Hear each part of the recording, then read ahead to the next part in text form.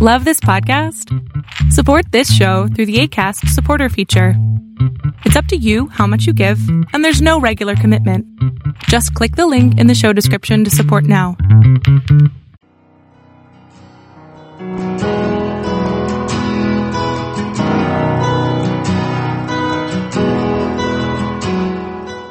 Welcome to Fresh Encounter, the radio ministry of Lifelong Anointing Church. Our mission as a church is to equip the body of Christ to increase in wisdom and in stature, and in favor with God and with men. We're glad that you joined us for this edition of the broadcast. It is our prayer that this broadcast will be a blessing to you. Here now is Pastor Otuno with today's message. There was a story that was told about a particular small town. This town has had a very, very rough season, historically very dry. And then there was a local businessman in that area, and that local businessman thought about it and said, okay, how do we bring life into this city? Okay, what we can do is to start a tavern, a beer parlor, or something like a nightclub. As soon as he came up with that idea that he wanted to begin to spice up the city, members of the Christian community were not too happy. So they called a prayer vigil, and they said they were going to pray that God should intervene.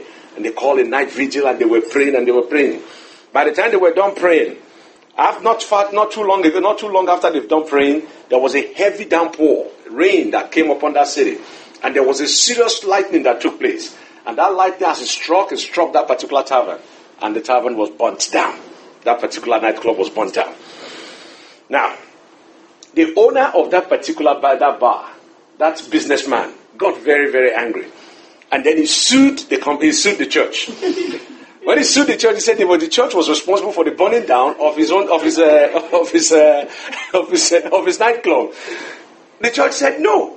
So the church went and hired an attorney. And when they were arguing in court, the attorney said, no, we are not responsible for anything. The businessman said, you were responsible. They said, they are not responsible. So they kept going back and forth. So the judge eventually now said, the presiding judge, after his initial review of the case, stated that no matter how this case comes out, one thing is clear. The tavern owner believes in prayer and the Christians do not. Because the businessman believes he's the one that they were the one that did it, and these guys don't believe. So he said no matter how this thing shakes out, the Christians don't believe, the tavern owner believes. Now, it's a light-hearted story just to be able to illustrate a particular point. And that's the point we're trying to illustrate this morning is this. The people who are outside the church sometimes are more convinced of the power of prayer than those of us who are inside. Many of us see the power and the efficacy of prayer, and those of us who are within the church for some reason do not really see the power. Maybe because we are too familiar with the process. In the book of Luke, chapter 11. We observed, after observing our Lord Jesus Christ, pray. His disciples came to him in our text this morning. His disciples came to him and said, Lord, teach us to pray, just like John taught his disciples. Now, let's start reading from verse number 1 of Luke 11. He said, it came to pass that as he was praying in a certain place, when he ceased, one of his disciples said unto him, Lord, teach us to pray as John also taught his disciples. And he said unto them, when ye pray, say, Our Father, which art in heaven, hallowed be thy name. Thy kingdom come, thy will be done, as in heaven, so in earth. Give us by day our daily bread, and forgive us our sins, for we also forgive everyone that is indebted to us, and lead us not into temptation, but deliver us from evil. Now, from this verse of the scripture, many of us who have spent maybe an hour or two in Sunday school will probably have heard this prayer before. It's referred to as the Lord's Prayer. Okay? And this is a model prayer that was given to the disciples upon request.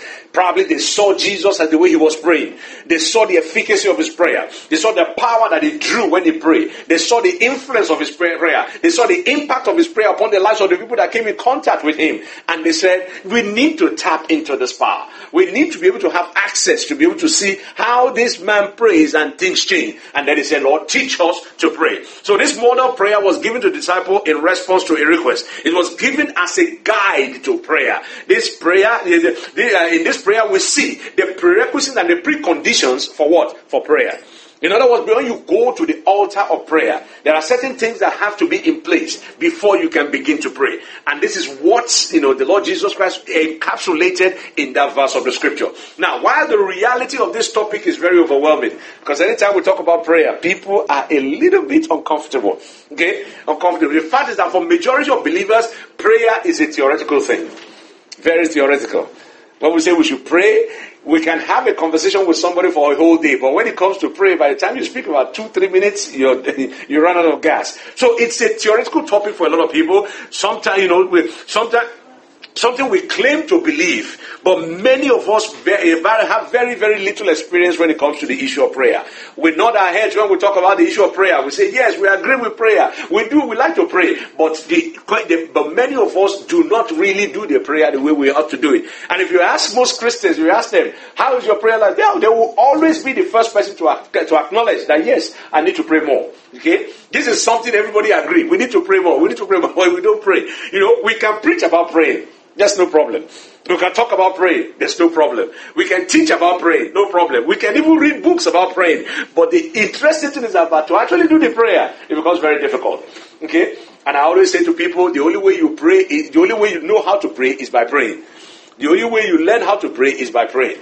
You cannot do it any other way. And that is why for those of us who are here who are here yesterday, one of the ways in which we are trying to help people to pray is to do what? Is to give them a guide. Something that you will read and it will juggle your memory, help you to be able to say, okay, here is a statement, let me see if I can add more to it. So the real issue here is that people have difficulty praying.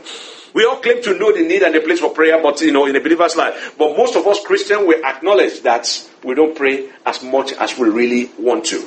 However, many of us will be quick to admit it. As much as we admit it, what are we doing about it? That's the question. What are we doing about it? We all wish we could pray more, like I said. We all wish we could have, see better results when we pray. We all wish we can experience the power of prayer more and more in our life. The problem with many believers when it comes to prayer is threefold. The first one is this. There is a lack of desire to pray. Okay? And one thing I tell you, I want to let you know is this. If you wait until you feel like praying, you will never pray. If you wait until you feel like praying, you will never pray. Because you will never feel like praying. Okay? You will never feel like praying. So that's the first problem that most Christians have. The lack of desire to pray. The second problem is the content of prayer. What do I say when I get there? What do I say when I get on my knees? Okay, I get on my knees and I pray. I say, Father, help me, help me. After which, what else? You are done. In 2 minutes, you are done with what you want to say. So, limited knowledge. And I want you to understand one thing. The more limited, the less you know about the Word of God, the less content you will have when you are about to pray. In other words, if you don't know the Word of God, you will not be able to pray. Because one of the easiest way to pray is to repeat God's Word back unto Him. Okay? You said you are going to do this. Then do it for me. You said you will not allow this to happen in my life. Then don't allow it to happen. You said you are going to open the door for me. Then open the door. It's basically repeating God's word back unto Him. So the less you have, the less of the word of God that you know, the less you have in content in terms of conversation with the Almighty God. And then number 3 issue that most Christians have, apart from the issue of the lack of desire, the lack of the shortness of the content of prayer. The third issue is the frequency of prayer. How long and how often should I pray? Okay? How long and how often should I pray? That is one of the biggest issues. Most people will ask themselves, do I pray every day? Do I pray 2 hours? Do I pray 3 hours? And when we call a prayer like the one we did yesterday and we say, come and do 3 hours of prayer, the first thing that will go through your mind is, what am I going to be saying for 3 hours? What am I going to be saying for 3 hours? So how long and how often should I pray is a function of the presence of the Holy Ghost. You cannot pray if you don't have the Spirit of the Almighty God resident in you. You will find out that if you go, by the time you knock out 30 minutes, you are done.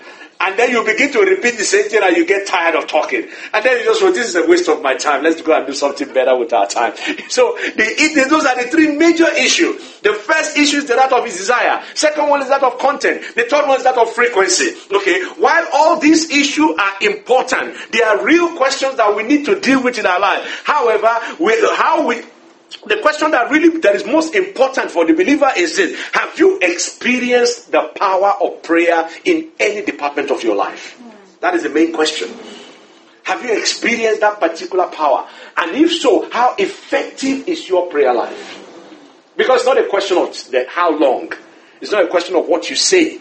It's not a question of whether you desire it. The question is, have you experienced the power of prayer in your life? Have somebody prayed for you and you see the result in your life? Because when you do, when you see that, when you have experienced the power of prayer, when you have seen the effectiveness of prayer, when you have seen the efficacy of prayer, what you find is that it has a way of drawing you into praying. Because you have seen it happen. You've seen the results. You've seen the impact of that particular prayer in your life. Then it changes your view and your mindset and your desire to pray. So how effective is our prayer is the real issue. Have we experienced the power of prayer? Like I said, to answer this question, let's start from the very beginning. Because unless you have a good understanding of what prayer is and what prayer is not, then you probably will not even understand what you are doing when you are praying. So let's start from the very basics. What is prayer? Prayer is talking to God. It's basically having a conversation with somebody. How do you have a conversation? How do you have a meaningful conversation with somebody? You have a meaningful conversation with somebody when you develop a relationship. If you don't know somebody, let's assume I stand in front of the church out there and I see somebody walking down the road and I just approach that person and I start talking. Okay? Unless I'm selling something or I'm about to cajole that person. If I just want to have a friendly conversation with somebody I don't know, it will be very difficult because there's nothing to talk about. There's no point of intersection. There's no point of agreement between the two of us because we don't know each other. If you want to have an effective prayer life, the first thing is to understand that prayer is talking to God. And you cannot talk to somebody you don't know. Prayer is the longing of the soul. It's the daily admission of one's weakness and insufficiency. If I'm going out with a good friend and I meet my good friend and I tell him I'm having this particular challenge, I'm having this particular difficulty, I need this particular help, it's a kind of a longing of the soul, an exposure, you are making yourself vulnerable before somebody that you love, before somebody that you have a relationship with. It's a daily admission of your weakness, a daily admission of your insufficiency, a daily admission of the fact that yes, you are not able to handle the whole thing on your own. When you have that particular mindset, when you know that you are not all sufficient, when you know that you cannot do it on your own, when you know that you are limited in the way you do things, what happens is that it turns everything around for you. Turns everything around for you. So prayer is the longing of the soul. It's a daily admission of one's weakness and insufficiency. Prayer is not asking. This is now Mother Teresa's definition of prayer. She said prayer is not just asking. Because most of us believe that prayer is God bless me, bless me, bless me, bless me. There's no problem in asking for God to bless you, but that's not the essence of prayer. If I have a friend, and the only thing I do with my friend is just say, give me this, give me that, give me this, give me that. At one point in time, as soon as I show up, he knows that this pastor that is always asking for give me is here. And then they'll begin to avoid you. I'm not saying God will avoid you. I'm only saying that when prayer is not all about asking, okay? Prayer is putting oneself in the hands of God, at his disposition, and listening to his voice in the depth of your heart. In other words, there is a two-way communication. You are putting your hands in the hands of God, you are opening yourself unto him, and you are listening for his voice, hearing what he has to say to you. That is to say, prayer, that is what prayer is all about. A communication with God, aimed at knowing the mind of God concerning a particular issue. Okay? You have a relationship with somebody. Why do you talk to that person? You talk to that person because you want to find out how they feel about a particular situation, how they feel about a particular idea, how they feel about a particular action that you have taken. It's a relationship that is bound out, based on communication, so that you can find out the mind of God concerning a particular situation. So prayer is communication with God aimed at knowing the mind of God concerning an issue. Now, we have all at one time heard about the definition of prayer. Okay? Many of us have heard of this thing. What I'm saying right now is not new to some of us here. Okay? But very, very few times do you hear what is the purpose of prayer. Okay? What is the purpose of prayer? I'm asking these questions because the reason I'm asking the question is this. In the mind of many of us, the question that goes is that, doesn't God know what I'm asking? Doesn't God know what I need? He's supposed to be all powerful. He's supposed to be all-knowing. He's supposed to know everything. The end from the very beginning. Why do I have to tell him I need something? He sees me. It doesn't make sense. You are looking at me, I don't have a shoe, and you want me to tell you that, Father, I need a shoe. Come on, you know I don't have a shoe. Give me one. Why do I have to ask you? Why should we have to pray when God already knows everything, controls everything, predetermines everything? Why do we have to pray? That is the question. Because unless you have that understanding of the reason for prayer, unless you understand the need for prayer, unless you understand why you have to talk to God about certain things, what you will find is that you will not be able to pray. For those of us who are married, you will understand that if you're living with your spouse and you assume that your spouse is a psychic so that he can read your mind when you are happy and when you are not happy, you guys are going to have a lot of problems because you won't say anything and you think, I thought you should know. And the man saying, I'm not a psychic, I don't know. You have to tell me. You understand? So that is the whole idea. Though God knows everything, you still have to speak up. The question is, the question that has kept a lot of people from prayer altar. Why pray when God knows what I need? And to start to begin to answer this question, I want you to look at the book of Proverbs chapter 19. Proverbs 19, reading from verse number 21, the Bible tells us there are many devices in the heart of man. Nevertheless, the counsel of the Lord will stand. Many things are going on in your mind. Many things that you need. Many things that you want. Many things you want to happen. You want happening in your life. Many things you want to accomplish. The Bible says there are many devices in the heart of a man. Only the counsel of the Almighty God will stand. That is why we must pray. Because you need to understand the counsel of God that must stand. I used to say this jokingly that God will not bless what He has not asked you to do. Okay? When God has not told you to do something, if you do it, you are on your own. Okay? The same thing, unless you understand the counsel of God, you will not be able to know the direction to go. And that is one of the reasons why we pray. In Genesis chapter 1, reading from verse number 26, the Bible tells us something there. And the Lord God said, let us make man in our image, like after our likeness, and let them have dominion over the fish of the sea, over the fowl of the air, and over the cattle, and over all the earth, and over every creeping thing that creepeth upon the earth. And so God created man in His own image. In the image of God created He him. Male and female created He them. And God blessed them and said unto them, be fruitful and multiply and replenish the earth and subdue it and have dominion over the fish of the sea and over the fowl of the air and over everything that move upon the earth. Now, from this verse of the scripture, many of us have heard it 1,000 times. What you find is that man was created not only to have a relationship with God, but to share God's authority.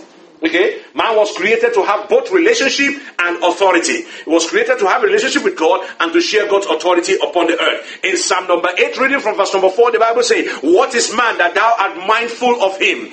The son of man that thou hast visited him. For thou hast made him a little lower than the angels, and hast crowned him with glory and honor. And thou hast made him to have dominion over the work of thy hands. And thou hast put all things under his foot. That is establishing the authority that God has given unto man, that we as the representative of God on earth have control over this particular earth. If you read Psalm 115, reading from verse number 16, the Bible tells us there, ye are blessed of the Lord which made heavens and earth. Even the heavens are the Lord's, but the earth hath He given to the children of man.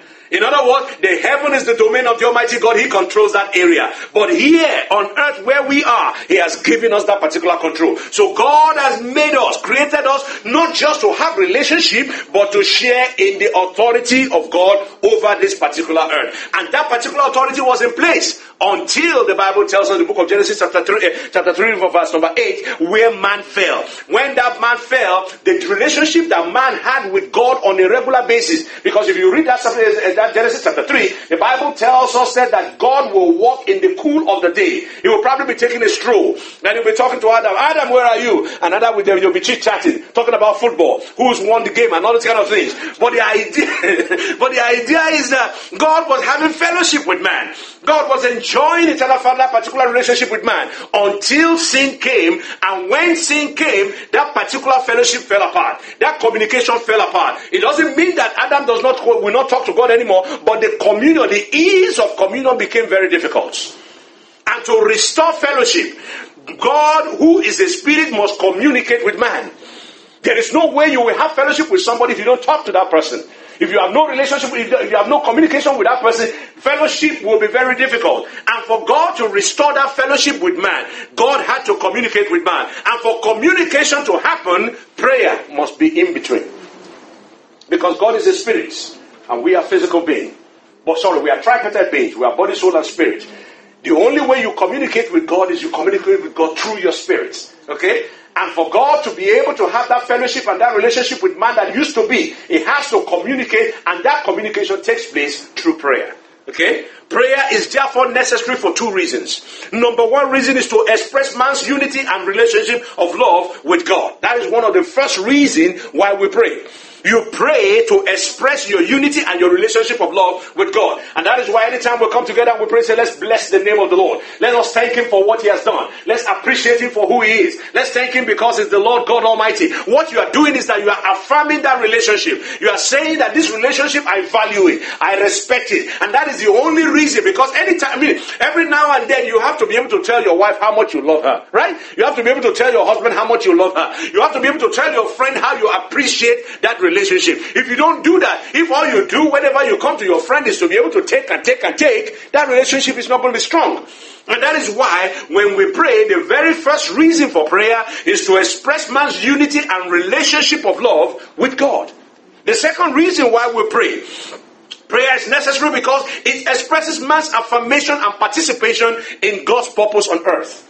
In other words, I want Jesus Christ, when He was teaching His disciples, He said, "Thy will be done on earth as it is done in heaven." Okay? The fact that we have a relationship with God, the fact that we have a fellowship with God, we are also given the responsibility of being the authority here on earth. If you want to be the authority here on earth, you have to fulfill the agenda of God because He's the creator of all things. You are just a steward. He has given you the right to be able to use His property. You must understand what He wants to do with His property for you to use it correctly. So, the reason why we pray, number two, is to express our affirmation and participation in God's purpose on earth. That is what God wants to accomplish. In every domain where we find ourselves, God wants to accomplish something. In the lives of people that we come in contact with, God wants to accomplish something. In our place of work, God wants to accomplish something. In everywhere we go, God wants always have something that He wants to do in those places. Unless you are in tune with God and you understand what He is doing, you might be walking contrary to His purpose at that particular point in time. And that is one of the reasons why we pray. In other words, the purpose of prayer, therefore, is to commune with God in unity and commune with God in a unity of love and purpose, and it is in agreeing with God to bring about His will on earth. In other words, the purpose of prayer is essentially for the will of God to be done on earth through faithful relationships. That's all. That's the only reason why you pray. You want to have a relationship with God so that you can fulfill His purpose here on earth. And the key to effective prayer is to understand the purpose of God. The key to effective prayer is to understand the purpose of God. Because there is no point in you doing something that is completely opposed to the will of God. For those of us, or if you remember when we were growing up and our parents give us assignment to do, and you are carrying that assignment out faithfully, if your parent came back and asked you, who asked you to do this? Okay? You'll find out that no matter how well you have done that thing, no matter how passionate you were when you were doing that thing, no matter how much energy you have invested in doing that thing, if it is not what you are asked to do, you have succeeded in wasting your time. Because you will not be fully appreciated. Right now, in order not to bruise your ego, you might say, well, that's nice. But there will always be a but. There will be a caveat to it. But you should have asked me first. But you should have done this first. The point I'm trying to make is that if you are going to pray effectively, you must understand the purpose of God. The purpose of prayer is essentially for the will of God to be done here on earth. But like I said, you cannot enlist the power of God. You cannot see the power of God until you understand the things that Jesus Christ taught in that particular book of Luke chapter 11, reading from verse number 1. Let's go back to that verse of the scripture again. Luke 11, reading from verse number 1. And it came to pass that as he was praying in a certain place, when he ceased, one of his disciples said unto him, Lord, teach us to pray, as John taught his disciples. And he said unto them, when ye pray, say, Our Father which art in heaven, hallowed be thy name, thy kingdom come, thy will be done, as in heaven, so on earth.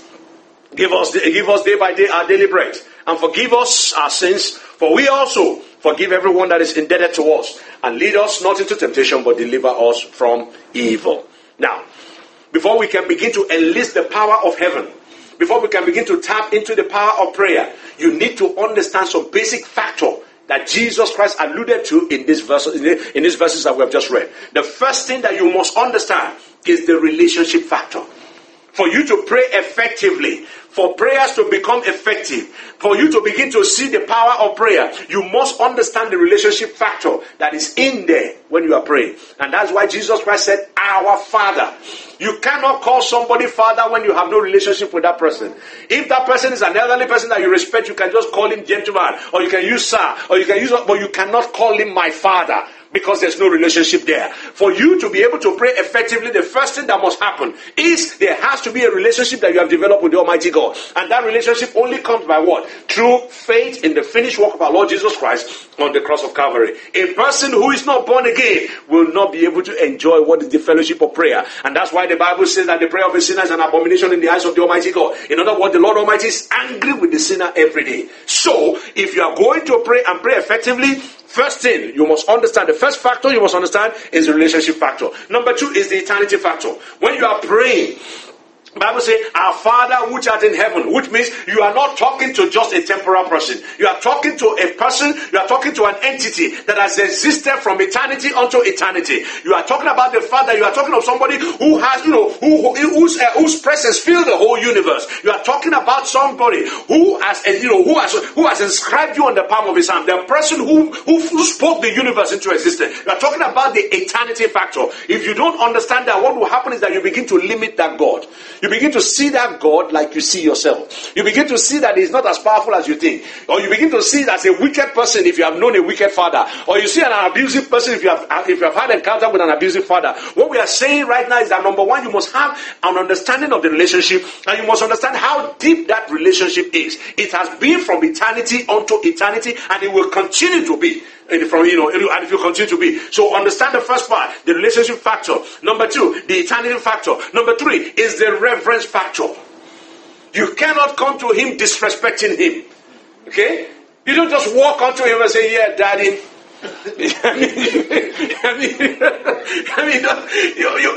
You might try to be informal because we live in a society where people call themselves by their first name. But if you want to come into the presence of the Almighty God, there has to be some deference. You have to respect the presence of the Lord. You have to respect the name of the Almighty God. You have to respect the person of the Lord God Almighty. The Bible tells us something that is very, very interesting. And that is what you find when David was about to make a sacrifice unto the Almighty God. The Bible makes us understand that here was a man who was supposed to be not even getting close to the Ark of the Covenant. But he saw the Ark of the Covenant being put upon a cart, which was first of all a violation of the order. The order was that nobody touches the Ark of the Covenant. Only the priests were supposed to carry it, not put upon a new ark. But they violated that particular order. Now that donkey was carrying that thing and was going, and the thing bumped. And this man stretched forth his hands. He wanted to do something good, but he violated the order and the protocol of heaven. And the Lord God Almighty struck him down. The point I'm trying to make is that if you are going into the presence of the Almighty God, if you want the Father of heaven to be able to reach down and touch your situation, you want to get an audience with the King, you don't go in there talking anyhow. Okay? Right now, I know a lot of political turmoil is going on in our society right now. People don't even respect the president that we have right now. But that doesn't give you the right to walk into the White House and start talking rubbish. You can't do it. Because it's not allowed. That's not the protocol. No matter what you feel about the president, you can't just walk in there and start talking rubbish. The same thing if you want to enjoy the power of heaven. You want to enjoy the attention of heaven. There has to be the reverence factor. Jesus said, hallowed be thy name. In other words, I respect that name. I'm not going to take it in vain. And that's why it's even codified in the law. It said, do not take the name of the Lord God Almighty in vain. So, number 1 is the relationship factor. Number 2 is the eternity factor. Number 3 is the reverence factor. Number 4 is the submission factor. If you are going to be able to see God work for you on your behalf, and if you see the power of prayer, before you come to the altar of prayer, you must be willing to submit to His will. Thank you very much for listening to our program today. We invite you to join us every Sunday at 10 a.m. for our Sunday worship service at 2711 Murfreesboro Road in Antioch, Tennessee. We also host Bible study and prayer meetings every Friday at 7 p.m. Visit us online at www.lifelonganointing.com and on Facebook, Twitter, and YouTube. Join us next time for another edition of Fresh Encounter. On behalf of Lifelong Anointing Church, we thank you for listening.